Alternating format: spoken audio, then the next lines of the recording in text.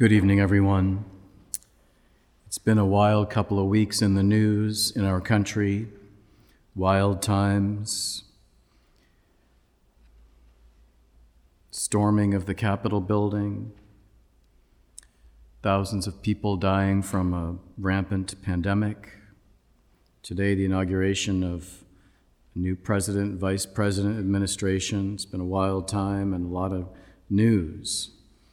So what I'm going to speak to you about tonight is a monk that lived in eastern Egypt 1,700 years ago. Actually, it's exactly what we need for this time. Exactly what we need. So let me tell you about St. Anthony the Great. And the reason I'm telling you about St. Anthony the Great is I really do believe that we can learn great lessons from his life that we can apply now to our lives, but also because his feast day was would have been on Sunday, but of course Sunday takes precedence over any saint's day. So the feast of St. Anthony Abbot, known as Anthony Abbot in the Western Church. In the Eastern Church, he's known as Anthony the Great, or the Father of Monks. His feast day was January 17th, this last Sunday. Now, we know about the life of St. Anthony. I'm going to share with you about his life and some lessons we can learn from his life.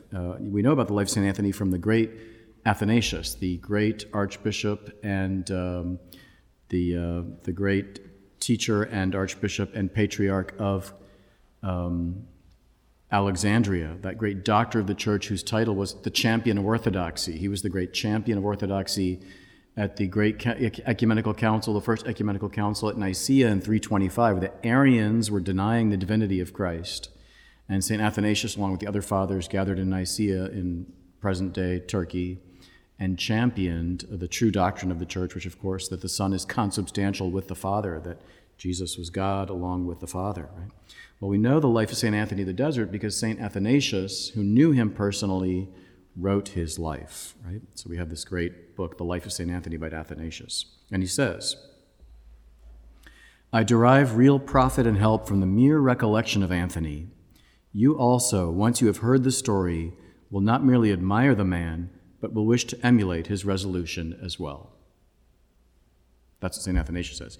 You'll not only admire him, but you'll want to be like him. You want to follow his example. This is what the saints do for us. And the saints do three things for us fundamentally. They lead us by their example, by their actions. They teach us by their words, and they continue to watch over and intercede for us as our heavenly friends. Excuse me. Anthony was born in about 250, the year 250, in Middle Egypt. From a very wealthy family. They were big landowners, but he was 18 when his parents both died, and they left everything to him. Soon after that, he was in church, and he heard the gospel of the rich young man, Matthew 19:21, quote, "If you wish to be perfect, go sell what you have and give to the poor, and you will have treasure in heaven. Then come, follow me." He then distributed all of his parents' lands and possessions. He set up his sister in a convent, and he devoted himself to the solitary ascetic life of prayer and fasting and manual labor. In the beginning, he was sort of near town, but after a while he realized he needed to fight the demons even more and devote himself to greater solitude, so he set out into the eastern Egyptian desert. So Egypt, as you know, is in northeast Africa, and it's mostly desert, but the lifeline of Egypt, of course, is the Nile. And the eastern desert is between the Nile and east toward the Red Sea. As a matter of fact, where St. Anthony ended up, what he decided to do was head into solitude in the eastern desert. So he headed east, and he found a place where there was actually a spring which to this day produces 100 cubic meters of water. That's a lot of water, right? So he found this spring, and he decided to go up on the mountain above the spring and live in a cave and a ledge above the spring where he could get water. And from the ledge, from that cave, which is not visible from down below, so no one would know that he was up there, he wanted absolute and total solitude, he could see, you have a vision of the Red Sea. As a matter of fact, I've been truly blessed to have been able to go to that spot. I may be the only person you ever meet who's actually been to the cave and monastery of St. Anthony, the oldest monastery in the world. I'll tell you more about that in a minute. But if you ever get a chance and you're up for some adventure and spiritual adventure, the monastery of St. Anthony and his cave in the eastern Egyptian desert is a place to go, let me tell you. Maybe we'll try to, once this all ends, maybe we'll lead a parish wild pilgrimage there. What do you think? So he set off into the desert, and he spent 35 years of solitude. But of course, somehow people sought him out. They already knew his reputation for holiness before he set into the desert, and others sought him out, and they found where he was, and so they started settling at the bottom of the mountain. He was up on this ledge and this cave, and there was the spring below, so people gathered below. They wanted to emulate his holy life. They wanted to learn from him and to follow his example, so they sort of formed a community. Now, up to this point, and we're talking about almost 300 A.D., there were thousands of anchorites, that is solitary monks, known as anchorites, throughout the deserts of Egypt, of present-day Israel and Palestine and Jordan in the ancient Near East, right? But only here at the foot of the mountain where St. Anthony was, for the first time did they gather to start what is called not the anchoritic life of solitary monks, but the cenobitic life, that is, of monks who live in a community in a monastery. And this is the origin of the first monastery in the history of the church, which to this day still has monks. It's the monastery of St. Anthony in the eastern desert of Egypt. And that's why St. Anthony is also known as the father of monks, because he really became the first. And he's known in our calendar as St. Anthony Abbot. That is the first abbot or superior of the first monastery of monks.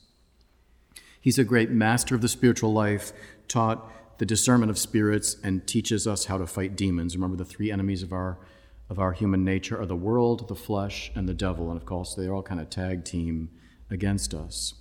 And we know about this because we have the life of St. Anthony by St. Athanasius, who knew him well.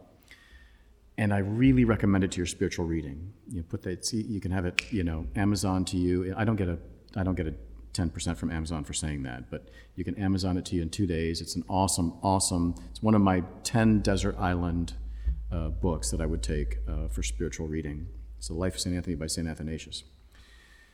Now, he only left his cave in the desert twice. He went down at 311 because he heard there was a persecution going on and they were killing Christians, and he wanted martyrdom, but he didn't get the grace of martyrdom. So he resolved to be a daily martyr. The church makes the distinction in its spiritual tradition between red martyrdom and white martyrdom. Red martyrdom, of course, being the martyrdom of blood when you're actually killed for hatred of the faith. But white martyrdom is hopefully what a lot of us do, which is kind of that offering up and dying to self and dying for the Lord to self every day in the ordinary circumstances of daily life. So he resolved during that persecution, since he wasn't martyred, that he would be a daily martyr for the Lord. The other time he left was in 338. After the Council of Nicaea, he went down to Alexandria in northern Egypt to support St. Athanasius in his fight against the Arian heretics. And the Arian heretics were known as the Christ fighters. So again, Athanasius was the champion of orthodoxy against the Christ fighters. Pretty good battle to wage, right? St. Anthony the Abbot died in the year 356 at the age of 105. So you see that ascetic living in the desert is really, really good for us, really healthy. So lessons we can learn from the life of St. Anthony, I got 5 lessons for you. First lesson is listen to God as he speaks to you through his inspired word. You heard how I said when he was 18, after his parents died, he was orphaned and he had that great fortune. He was in church and he heard the gospel, and the gospel moved him to really transform his life and dedicate it completely to the Lord and give up everything that he had. Throughout the history of the church, in the lives of the saints, you see repeatedly that all it took at times was one word from Scripture, them really being attentive to God's word and hearing him speak to them through his word, that set them off on their way. Same thing with St. Francis of Assisi and many other saints, right? So lesson number 1 is listen to God as he speaks to you through his inspired word. Anthony was set in motion to a life of perfection in response to God's word to him. And he spent the rest of his life principally nourished by the word. Anthony was not a priest. Right? He was not a priest. He dedicated his life completely to service of the Lord in prayer and fasting in a cave in the middle of nowhere in the eastern desert of Egypt. And as he said, quote, "The scriptures are really sufficient for our instruction," unquote. He wasn't nourished regularly on the Eucharist until they started the monastery and there were priests there, but he was nourished by the word. God does speak to us through the word. Remember, when we read sacred scripture, we're not just kind of reading and recalling cool things that happened 4,000 to 2,000 years ago. God still speaks to us through his word. He is the word. The pages on the words on the book are just a vehicle for us to hear him speak to us. He is the Word. But in able to hear him, we have to take time to listen in silent meditation. And that's why I say the life of St. Anthony is a great antidote and a great lesson for our times and for these days, right? We need in the cacophony of noise and protests and differing opinions, we need to be alone in silence with the Lord and listen to his word, listen to him speak. If we can take time to stream all kinds of things on Netflix or Hulu or Disney Plus or however, I mean, how many thousands of streaming services are there now? How many can you, if you want to hit every show, you gotta subscribe now to like 5 different services, right? We're constantly on our screens, right? Whether it's our laptops or our desktops or our tablets or our phones, and we're streaming and we're on the internet and we're answering emails and we're watching YouTube and we're texting. We're constantly listening and being bombarded by all these stimuli. How much time do we take in silence to listen to the Lord speak to us through his word? Lesson number 1, listen to God as he speaks to you through his inspired word. It set St. Anthony on a way of extraordinary holiness. Lesson number 2, if you wish to be holy, hang out with and learn from holy people. Exactly what we're doing here tonight. It's a shame that our P3 is now just P2, that we don't have the pub time, we can't gather together because of the pandemic. Actually, it's still P3 because it's prayer, penance, and plenty, right? But hopefully the day will come when we can actually hang out with one another again. Lesson number 2, if you wish to be holy, hang out with and learn from holy people. St. Anthony first learned the ascetical life from the other ascetics, from these other anchorites, that is, these single these monks that lived alone, not really monks, but solitary monks. And he learned from their example. And what he said was, in one and all alike, this is St. Athanasius writing about St. Anthony, in one and all alike, he marked especially devotion to Christ and the love they had for one another. Right? What he saw in these monks was how much they loved Jesus and how much they loved one another. And the monks who hung out with St. Anthony, then who gathered and formed that first monastery at the foot of the mountain where he had his cave, they, quote, according to St. Athanasius, now think about this, they called him God's friend, and they were fond of him as a son or as a brother. How cool would that be if people referred to us and they said, you know what, Joe is really God's friend, right? I mean, they saw that he was God's friend, so they enjoyed keeping company. They were fond of him in their community, right? If you want to be holy, hang out with and learn from people that are holy. Surround yourself with people who put Jesus first, who are serious about their Christian lives, who want to be holy more than anything else. Conversely, of course, if you don't want to be holy, hang out with people who support and encourage you to sin, right? If you're spending time with people whose main priorities are being intemperate with food and drink, you'll be a glutton and a drunkard. If you're in relationships with people who don't believe in chastity, you'll be unchaste. If you hang out with people who love money and possessions, you'll be fixed on worldly things and not be generous. The company you keep is so important. Peer pressure is a real thing, whether it's good peer pressure or bad peer pressure. Lesson number 2, if you wish to be holy, hang out with and learn from holy people. Lesson number 3, Jesus calls us to a radical way of life, and it's possible to live radically if we're rooted in Jesus. Okay. Of course, the word radical is a Latin word. It comes from the Latin word for root, radix, going back to the roots, right? We can live radical spiritual lives by putting Jesus first in prayer. And this goes, of course, along with that silent listening to his word. Anthony was a contemplative.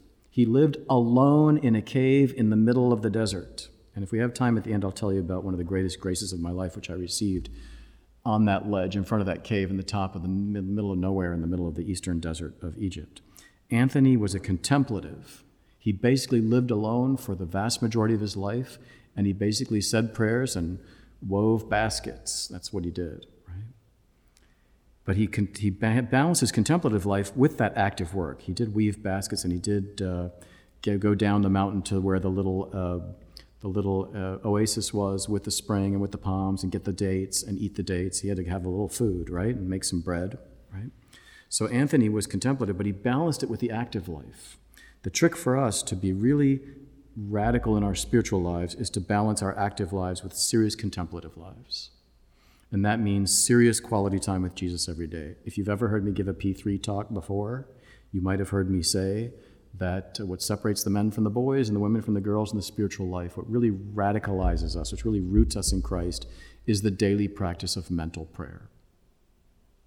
That is the heart-to-heart conversation with our best friend Jesus, ideally meditating his word, but you can also use icons, or there's the Lectio Divina with the word, there's the Visio Divina, where we can meditate on sacred icons, sacred images, right? But it is spending at least an hour a day alone with him who we know loves us, as St. Teresa of Jesus of Avila said. I'll repeat it again. I've said it 8 million times. Someone want to quote it for me? St. John of the Cross. Last time I did this, the guy raised his hand. He's like, he said it. Anybody? For no other occupation leave aside mental prayer, which is the sustenance of the soul. St. Anthony spent all day in mental prayer. He had to balance it with physical labor. We who live active lives in the world have to balance our labor with serious mental prayer. Quality Jesus time every day. That's a radical spiritual way of life. The world doesn't live that way, right? We can also be radical in our material, physical way of living. St. Anthony gave up everything. He owned nothing but a scrap that he wore. We need to understand the difference between wants and needs and live simply with what we need. Through fasting, radical eating. The truth is actually we can really get by with a lot less food than we've become used to. It really doesn't take that much to really be healthy and keep the engines going, as it were, right? As St. Athanasius said of St. Anthony, he ate but once a day. His food was bread, salt, and vegetables. His drink, water only. Meat and wine we need not even mention, for no such thing could be found with the other ascetics either. He was content to sleep on a rush mat or on the bare ground. He said young men should practice asceticism in real earnest and accustom the body to hard work. This is what brings joy. This is what brings long life. This is what brings peace. This radical, material, physical living through fasting, through almsgiving, giving sacrificially to the poor and to the church, surrounding ourselves with few things and living simply. Chastity, living purity of mind and body. This radical dealing with what is physical, with our passions, with the passions for food, for sex, and for things. Those first three great passions, right, of gluttony, lust, and greed. We can overcome those passions, following the example of St. Anthony, by this radical way of living materially and physically. We can also live radically prophetically. That is, we can witness counterculturally.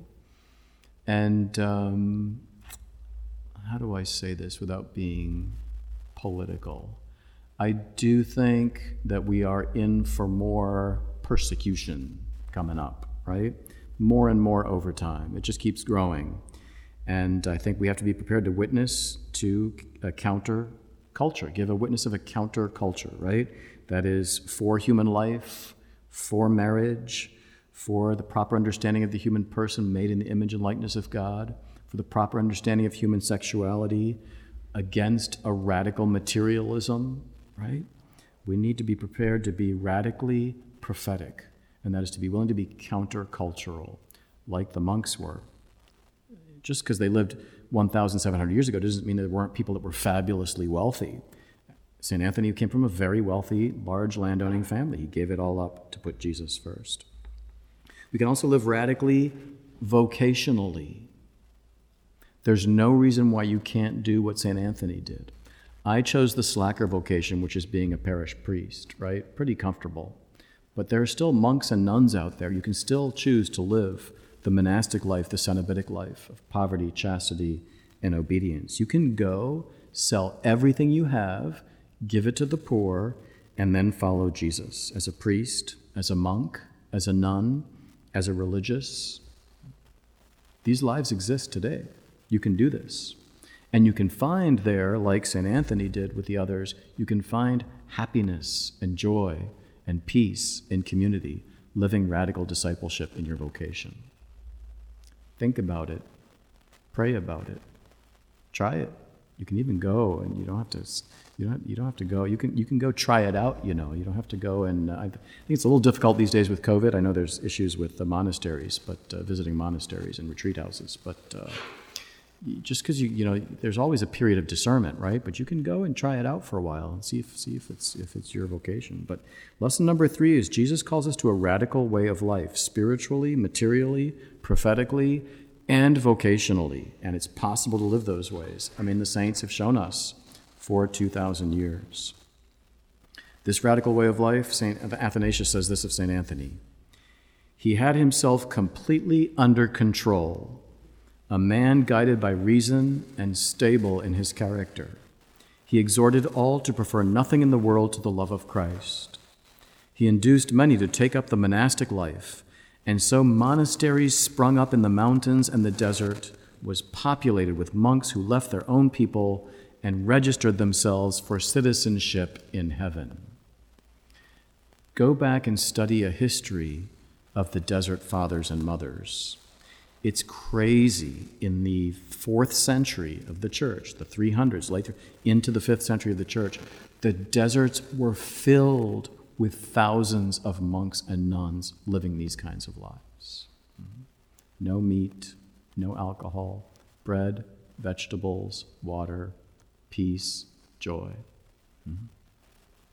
Lesson number 4, we can overcome any temptation, any demon, with confidence in the power of God. As St. Athanasius says about St. Anthony, the devil, the hater and envier of good, could not bear to see such resolution in a young man. I remember my former spiritual director, now Auxiliary Bishop of Rome, Jesuit Father Daniel Libanodi. I remember taking my Christendom College students there to visit him in Rome when they were there a semester in Rome. And he's also an exorcist. He's one of the exorcists of the Diocese of Rome. And the students would say, "Aren't you afraid of the devil?" And he'd say, "Oh no, the devil's much more afraid of me than I am of him." He said that in total humility. And it's not necessarily because he was a priest, although he does have power over demons as a priest. And it's not just because he was an exorcist, who has power over demons as an exorcist, but it's because he had the power of Jesus Christ. He believed in the power of grace, and that power is greater than any demon. And that's the first trick to conquering demons, is say, you know what? I got Jesus. You have no power over me, right? As a matter of fact, if there's one thing that the devils cannot stand, is to be mocked. St. Thomas More said that, I believe. There's one thing the devil can't stand, is if you make fun of him. Ha ha, try it again. I got this. I got this with Jesus, right? The devil would tempt St. Anthony by memory, right? And St. Augustine writes about this too. One of the greatest temptations for him was memory. The devil tempted him about thinking about his former wealth and what a great life he had on the farm, right? About his sister, his family, about food, about sex, right? As St. Athanasius says, quote, "The devil put his trust in the weapons that are in the navel of his own belly, priding himself against these, for they are his choice snare against the young."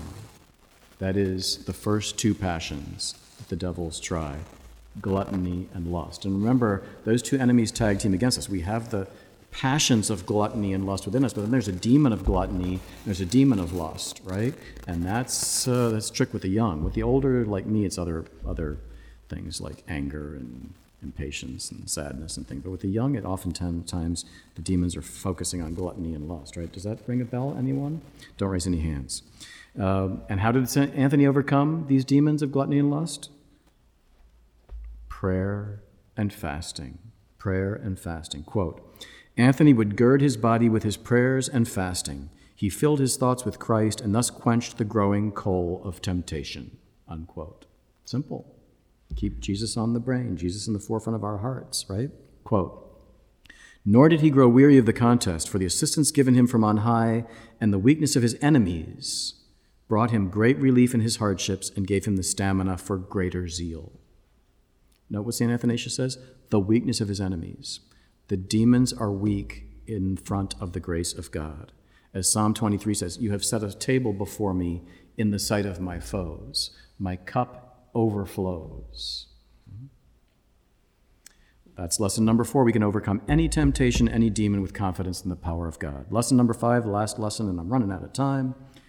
Last lesson is one day at a time. Right?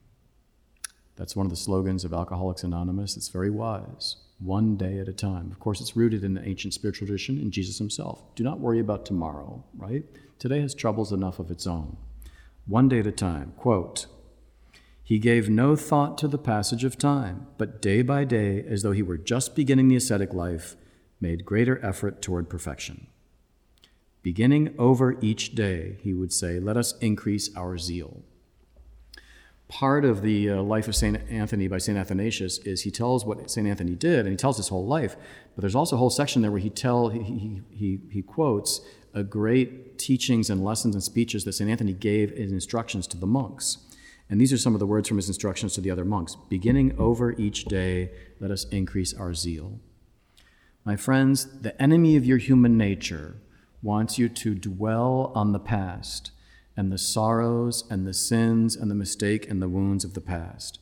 And he wants you to be anxious about the future, the impossibility of virtue, of living a lifetime for Christ, of really living the commandments for your whole life, being faithful to the Lord. It seems overwhelming and impossible if you see what you've done in the past and you dwell on the future.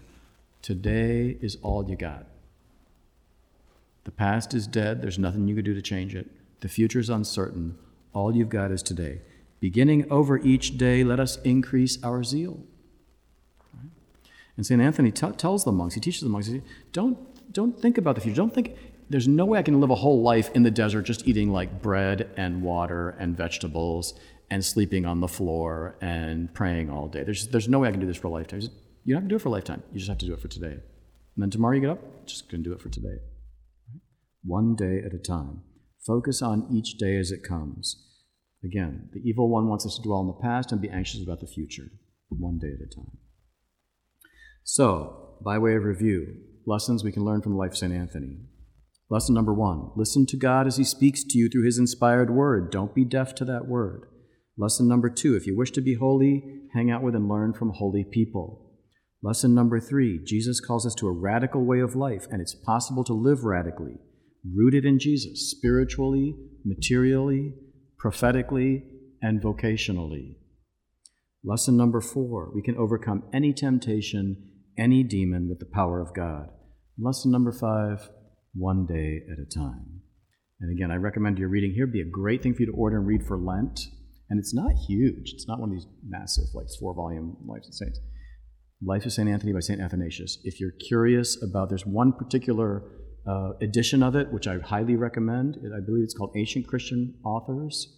It's got a blue cover. If you need the specific reference, shoot me an email and I'll send you the reference, right? So I really recommend Life of St. Anthony by St. Athanasius. Desert Island book, no pun intended, right? So I got 3 minutes left. I'll tell you about the great grace I received. So I was spending a summer internship in Egypt in the summer of 1999. And so, all right, full disclosure, right? I was in summer internship at the Vatican Embassy in Egypt, which is extraordinary. It's an Italian villa right along the Nile. It's one of the last private villas along the Nile. So I was not living the life of St. Anthony, I can tell you that.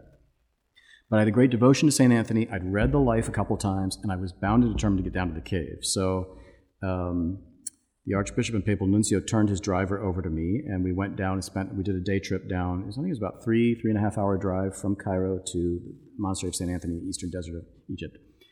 Yes, I went in a white, air-conditioned Mercedes. Okay, full disclosure, right? There's no love without truth. Right? But I got there, toured the monastery, prayed at the monastery, and then I went up the mountain. So this was like midday in Egypt in August, right? But I was bound and determined to go up to the cave. So I drank water from the spring, again, 100 cubic meters of water, went up the mountain by myself. It was awesome. Got to the top, and there's a big shelf, and there's the cave. And so I went into the cave, and I was going back into the back of the cave where there was a little shrine, and this is the cave where he lived and slept. But wasn't the cave full of Egyptian Christian teenagers that were there on a pilgrimage, you know? So I was like, all right, I'd love to play in the cave. And it was also 1,000,000 degrees in the cave with all these teenagers in there. So I'm like, all right, I'm going to go back out and I'm just going to sit on the ledge and pray. So I went out on the ledge and there was a big stone there. I just kind of sat on the stone. I looked out.